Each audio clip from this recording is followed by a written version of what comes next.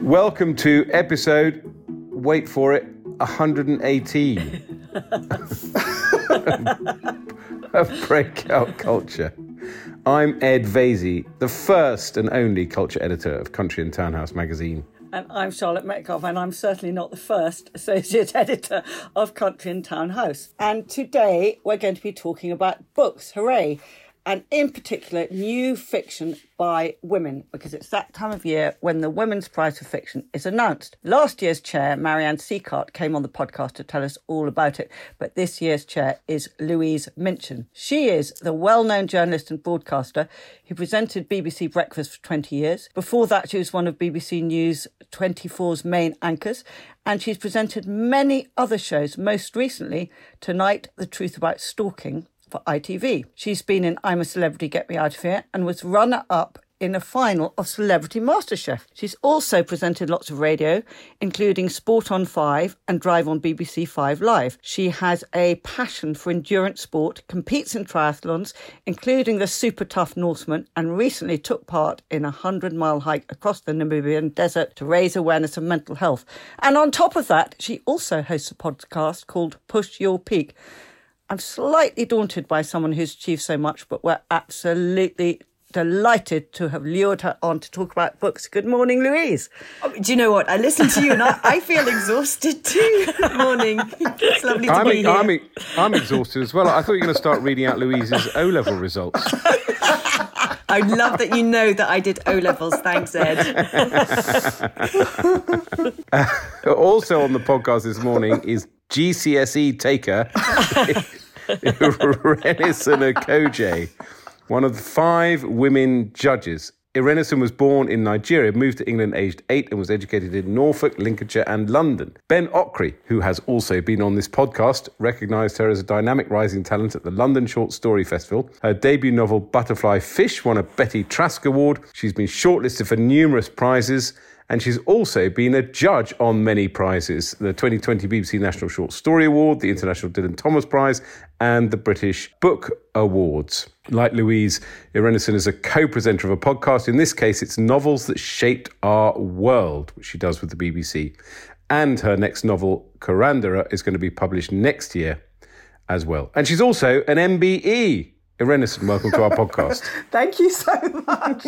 Not bad in comparison to Louise, although I'm trying to get there's there. A lot of things going on there. A lot of prizes, Irenosen, MBE, a lot going on. I'm delighted. I don't think to Louise has an MBE, does she? No. Oh, this is true. Yeah. When did you get your MBE? Last year I got it. Yeah, last year. So I was very surprised. I was like, who nominated me? How did this happen? But it was a lovely, lovely surprise, to get acknowledged for the work that I've done in literature. It was, it's just a sort of hat tip, isn't it, that you're not doing back too badly. So that was great. No, well, it really is an honour to have you both on. And the writers on this shortlist must have been slightly daunted by your dual achievements, and those of your fellow judges indeed. But this is a big prize, now in its 28th year, and the winner gets a stonking 30 grand. So there's a lot to play for. But you've wrestled the list down to 6 finalists, and we're dying to hear who they all are. I know 2 of the finalists are Maggie O'Farrell, who won the prize for Hamnet in 2020, and Barbara Kingsolver, who won for The Lacuna in 2010. So just because I'm a fan and I love this particular book, let's start with The Marriage Portrait by Maggie O'Farrell. Tell our listeners why this was shortlisted. Oh, gosh. How much are we allowed to say, Irenosen? I mean, what do you reveal? Yeah, what's been so wonderful about this whole prize, just a couple of things before we go into the books, is I have loved talking to my fellow judges. It's been an amazing experience. We all have really different, diverse reading habits, don't we, Irenosen? Love different things. And the great thing for me personally is kind of pushing me into parts of literature and writing that I wouldn't necessarily have picked up. And actually, I'm not hugely into kind of historic literature, but this one blew me away. I absolutely loved it right from the start. And I want to be really careful because I want people to read it, but you kind of don't, Irenosen, and I know that you've read it as well, by the way, Charlotte, is that you kind of know what's going to happen at the beginning, or you think you do. And it just takes you back to, I think it's 16th century Florence, to this young woman who basically goes into a really dark, evil marriage. And it's beautifully written. It's a tapestry, different layers. And I fell in love with it. Didn't you, Irenosen? Yeah, no, it's gorgeously written. I mean, it's Maggie O'Farrell, so you always expect that you're going to be given a real treat. But it utterly captures that period so intricately. And what I love about her writing is how immersive it feels. You know, you really get brought into the lives of these characters, some of them not very pleasant. But like Louise said, it's subtly done. I mean, she's such a masterful writer that she kind of weaves the intricacies of their lives really beautifully. So yeah, it's gorgeous. Like the other books on the shortlist, absolutely gorgeous book. We have no favourites at this point. We love them all. They're all amazing. Right now, there is all to play for because they're on our shortlist, and there are no decisions at this point. So it really is. The books get judged in the room when we go back into that room. And also, we always come to it, I think, fresh. After each break, we come to reading the books again, like with a fresh mindset. So everybody gets a fair chance. So when the 6 are done, you then reread those 6. I'm planning to, yep. Yeah. I'm doing that too. Oh, my goodness. Okay, so we want to make the right decision, guys. This is really important business here. So, yeah. Because I remember Marianne Seacott telling us last year that she had spent every living moment of her last year reading, that she really sort of had to stop going out or watching telly or anything. Is that what you've had to do? Just read and read and read and read and read? I mean, Irenosen, you probably read more than I did anyway, but for me, yes, it was a kind of a deep dive into literature in a way that I think I read over 70 or nearly 80 books, I think. And it was amazing. But you're right. I mean, all these books, if you look at them here, they're all they're water damaged because a lot of my reading was done in the bath late at night. No, it is a little bit like signing your life away, isn't it, Louise? Yeah. For a certain period. I remember meeting you at that first sort of pre-judging meeting, and Louise was so amazing. She was so excited about the book, what we all were, about reading. I mean, I think you'd already started reading. Yeah, I had, we were like, what have you read? What have you read? What do you like? It was just this wonderful, joyful chat about books, and it has been like that. It's been a really amazing deep dive. I said to Louise actually a little while back, do you know, I feel a little bit intimidated. Sometimes I'm reading books and I'm just like, why am I writing? Why do I do this when other people write like this? But it's also just hugely inspiring, I think, in terms of craft and ambition and the kind of narratives that women are tackling. It's hugely impressive, and some of them are very, very timely. Some of them are heartbreaking and devastating. And a lot of time I've just kind of been in awe, really, at how these women have managed to do this whilst juggling, obviously, multiple commitments in their lives. But, it just speaks, I think, to the power of creativity and literature to be able to just create these worlds that absolutely just draw you in and make you think, wow, I thought I understood the human experience. Now I'm seeing whole other layers. And that is the wonder and magic of this prize, I think. And talking about the wonder of the human experience, let's talk about Jacqueline Crook's Fire Rush. Jacqueline grew up in Southall. She was in a gang. And this is her debut novel, a state-of-the-nation portrait of black womanhood. Yeah. Oh, my goodness. What a firecracker. We love this book, don't we, Louise? I mean, it's about dub music, the power of black womanhood. It's about coming to the South. It takes place in Bristol, London, Jamaica. There's love, there's loss, there's the multiple experiences that you kind of navigate as a woman, but also there is that nuance of black womanhood as well. It's lyrical, it's compelling. The characters are really, really well done. Yeah, it's fantastic. This is a book that I think has really garnered a lot of attention and rightly so. because, people are really excited about it and excited about Jacqueline's voice as well. Yeah, and she spent 16 years writing this book. And actually what's wonderful about the list is she's a debut novelist, so we've got 3 debuts on there. And I think what's really wonderful is you can... she's got so much lived experience that comes through in a really powerful, moving way in this book. And I mean, I get goosebumps talking about it, don't I, Irenosen? I've done it again. Yeah. It's a love story, but it's really, the end is just kind of blows your mind. There's so much to it, and it is. You're right, firecracker. I'm going to use that, Irenosen, and it's called Fire Rush. Now, let's talk about the other book that's all over the place at the moment. And I was saying to you earlier, Louise, I saw at the airport, this is Louise Kennedy's Trespasses. Let's hear about that, because that's everywhere suddenly. So she's another debut novelist, and what I also love about the prize this year is that our youngest writer on the prize is 49, and that's Priscilla Morris, who wrote Black Butterflies. But Louise is slightly about my age, actually, and it's about the Troubles in Northern Ireland, and it is actually a love story that happens during that. It's kind of like an illicit love story in some ways. But I'm a newsreader, so all I see or have over the last many years is the headlines. But these are the stories behind the headlines. And it's, again, very moving, very troubling. But there's so much kindness actually at the heart of it. And again, just a fantastic new voice as well, isn't it, Irenosen? Yeah, no, she's brilliant. And what I think is so great about this book is with all the turmoil that's captured in it, it's very sort of clear-eyed and sharply written. It's moving, but it's kind of not overly sentimental. And I think she's a brilliant new voice. And so thrilled to see it everywhere at the moment. It really is. I too, I'm seeing it everywhere. I saw it on the tube the other day. I was like, oh wow, this book is really getting a lot of traction, which is fantastic. And as Louise says, she's a great new voice. So there's a lot of love for Trespasses out there. Lots of people are talking about it, and rightly so. So let's hear about the other debut. Priscilla Morris, Black Butterflies.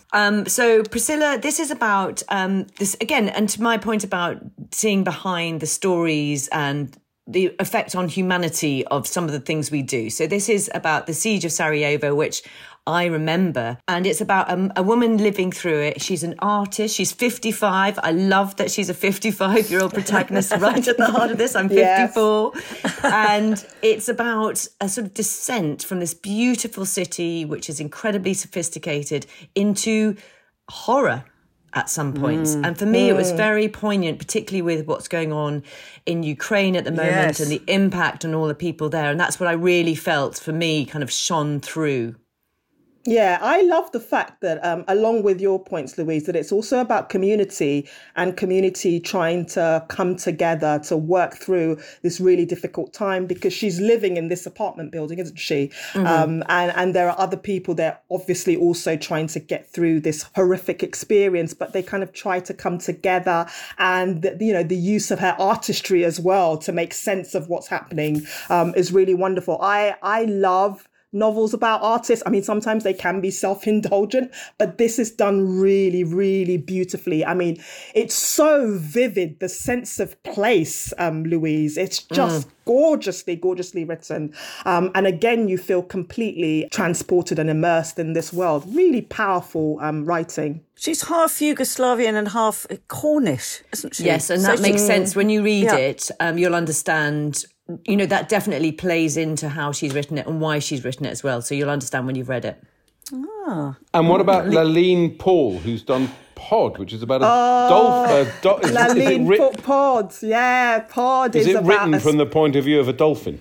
Yes, it is. Yes, it is. No. This is what I'm saying. Like, women pushing boundaries. It's about the internal lives of this dolphin. And it's just so powerful and moving. She's navigating treacherous waters. She's trying to save her family, and she goes through all sorts in order to do this. But it is this exploration of the separation between, the animal kingdom, the sea kingdom, and human beings, and actually how much more closer we are, how much more we have in common than people think. And it's such an intelligent book. It's profound.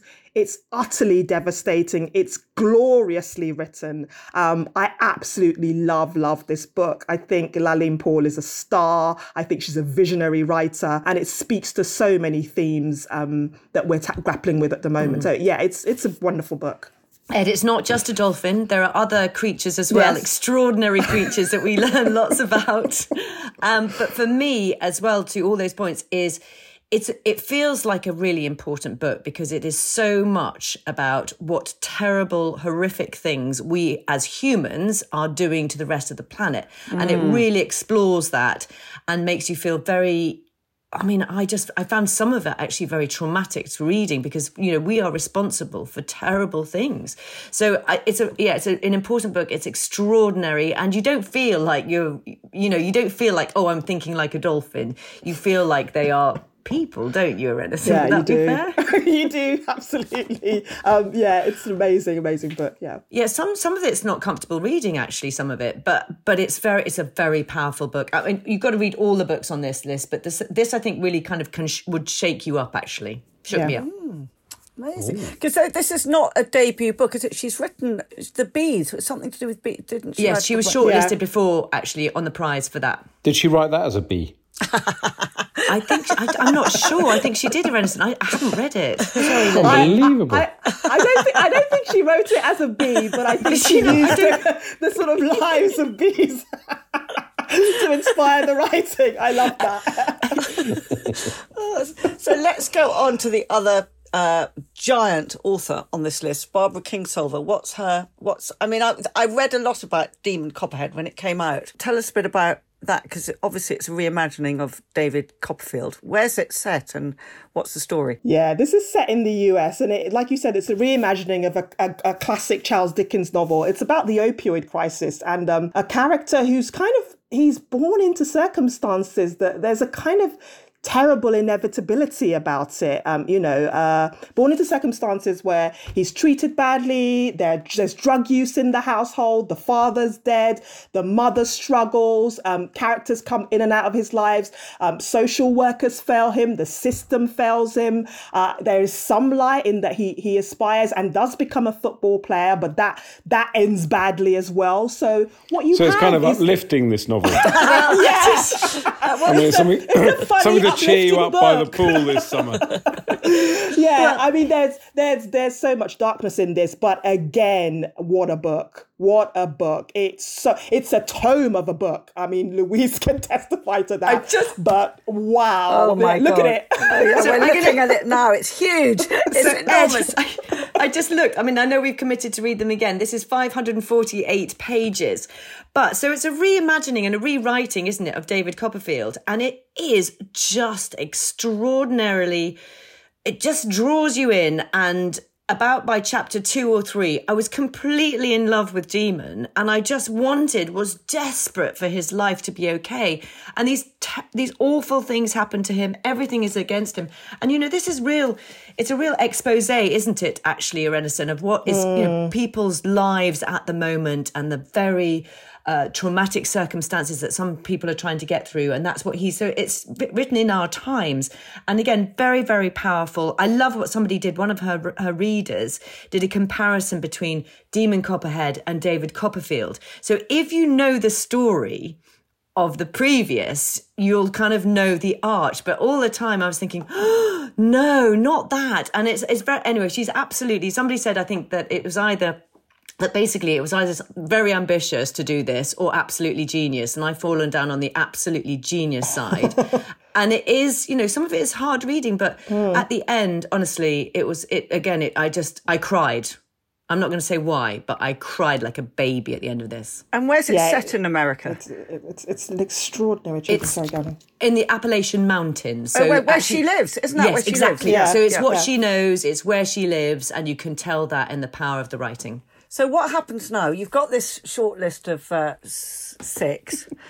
And just tell our listeners who the other judges are quickly. Fisticuffs at the next judging meeting. It's good. Are you all going to fight? How marvellous. Who are the other judges? I'm such a troublemaker, a mischief maker. No. So we've got Rachel Joyce, who is obviously a wonderful writer herself. We've got Bella Mackie, who you'll have seen her book is everywhere. How to Kill My Family. I mean, that has done extraordinarily well, hasn't it? And also Tulip Sadiq as well, who is an MP. She's a Labour MP. So you've got a real sort of diverse. I mean, I'd never met any of you before, actually. So you sort of get into this room and into these WhatsApps, and we're going to stay forever. Yeah, no, it's been amazing, I have to say. Wonderful group of women. And also Louise is being very gracious, but she is, I have to say, the dopest, most brilliant chair of judges I've ever had the pleasure and privilege of working with. You've done a lot of judging, haven't you, Irenosen? I have. So I know about this, but she is so passionate about books. I mean, she is so passionate and is just such a big champion of them that you cannot help but be enthusiastic, even if you think, God, how are we going to get through reading all these books? She's in the WhatsApp groups, G'ing everybody up. Come on, guys. How's the reading going? We've got this. I mean, it's just extraordinary. I'm a triathlete at heart. This is most of those triathlon. Most of those messages are for the benefit of myself, because I'm thinking, gosh, can we manage to do this? Are we ever going to get to the end? That's how I motivate myself in a marathon or whatever I'm doing. No, how many do you have brilliant to read? I mean, how do they get on the long list? And then what happens? I mean, take us through what happens. I'm not sure how much they're allowed to say. And publishers put them on the long list, don't they? Yeah. They're allowed a certain amount, aren't they? So how many do you have to read? I mean, it was similar numbers, I think, 60 or 70 each, wasn't it, Louise? Yeah, it was at least, it was over 70. I think some years are more. I think we had quite a big year because we had a lot. A lot of people had been writing during COVID, and then all the publications came out. Yeah.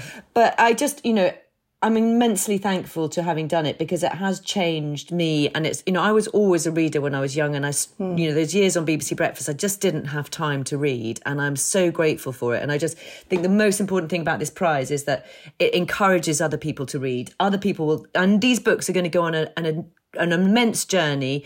They are on anyway, but because they've been on this prize, they will sell, dozens, hundreds more all over the world. And I think that's, to just get them into the hands of more readers is just super exciting for all of us.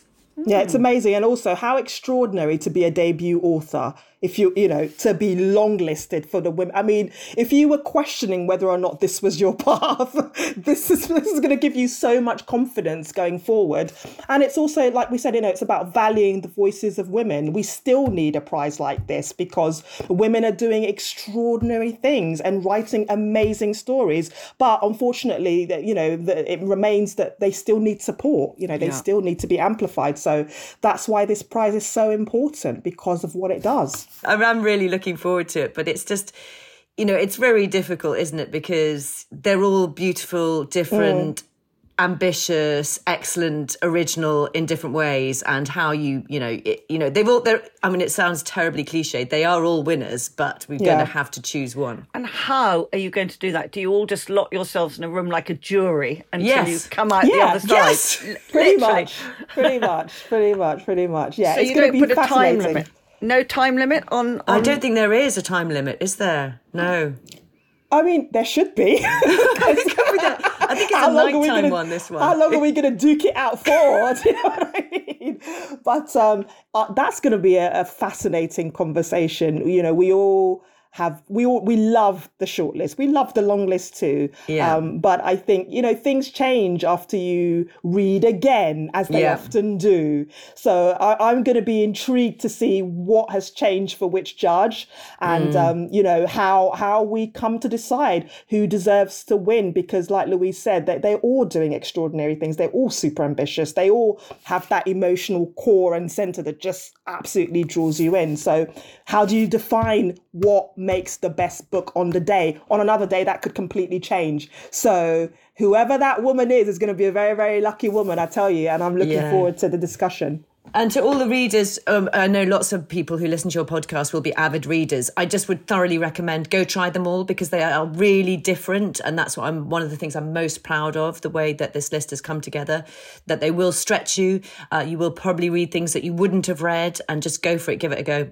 I mean, I think what must be really hard about this decision is you just use that word deserving there, Irenosen. I think what must be really tough is, you look at somebody like, Maggie O'Farrell, who's just so internationally applauded and revered now. It must be very difficult just to stick to the merits of the brilliant really storytelling. Yeah, I'm on this, aren't I? Very hard. Yeah. She's on it. I'm on this. I'm like, they are judged in the room. They're not judged by who it's written by, or what their reputation is, or anything. And that's, I suppose that's testament to what we've done, is that there's 3 debut novelists on there as well. Yeah. So they are judged really. Everybody all the authors who are listening, they're judged in the room, and nothing more than that, on the pure quality of that book, that writing, and it doesn't matter who they are. And that's how it should be. That's how it should. That's the fairest way to do it, really, I think. Well, that's so exciting. And, listeners, we will obviously come back and tell you who won if it's all over the place already. We'll try and get it all over the place. They might find out on Twitter before we can tell them. They just might. Do you think? Do you think, Ed? They might have a look, Ed. They might just have a sneaky look. I'm going to do a quick segue.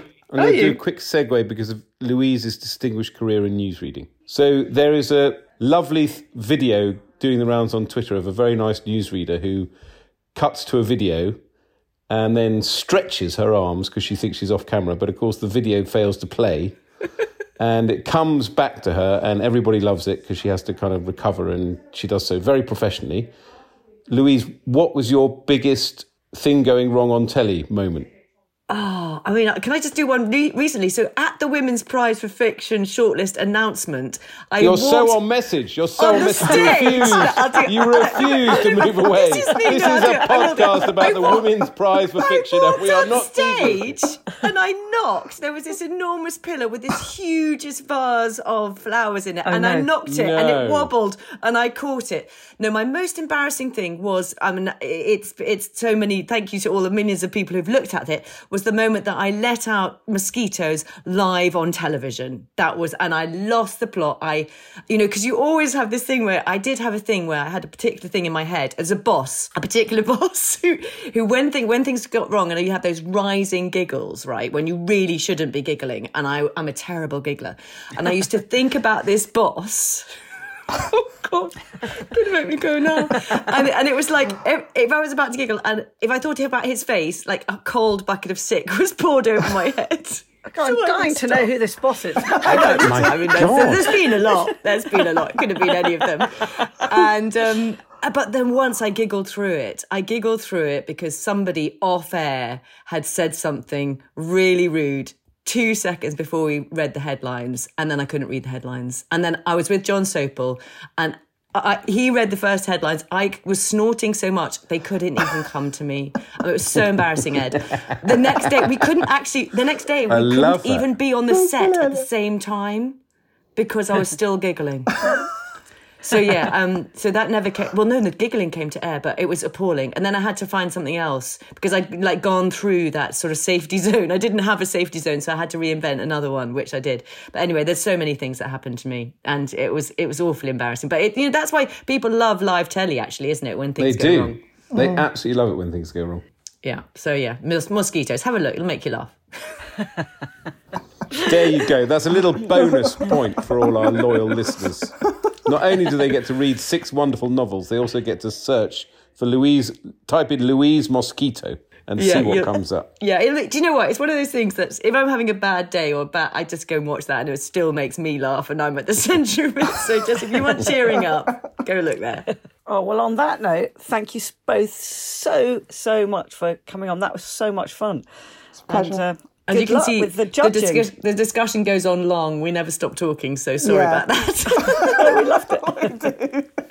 Thank you for having us. That was joyful. Oh, it's lovely. Thank you both so much. Before we go, we wanted to alert you to a major new exhibition by the Austrian artist Erwin Worm at Yorkshire Sculpture Park this summer. Trap of the Truth is the artist's first ever museum show, It's opening on the 10th of June, but it runs until April next year, so you've got plenty of time to go and see it. Erwin Worm is known for challenging the rules of sculpture with humour and experimentation. Well, with a surname like that, you would, wouldn't you?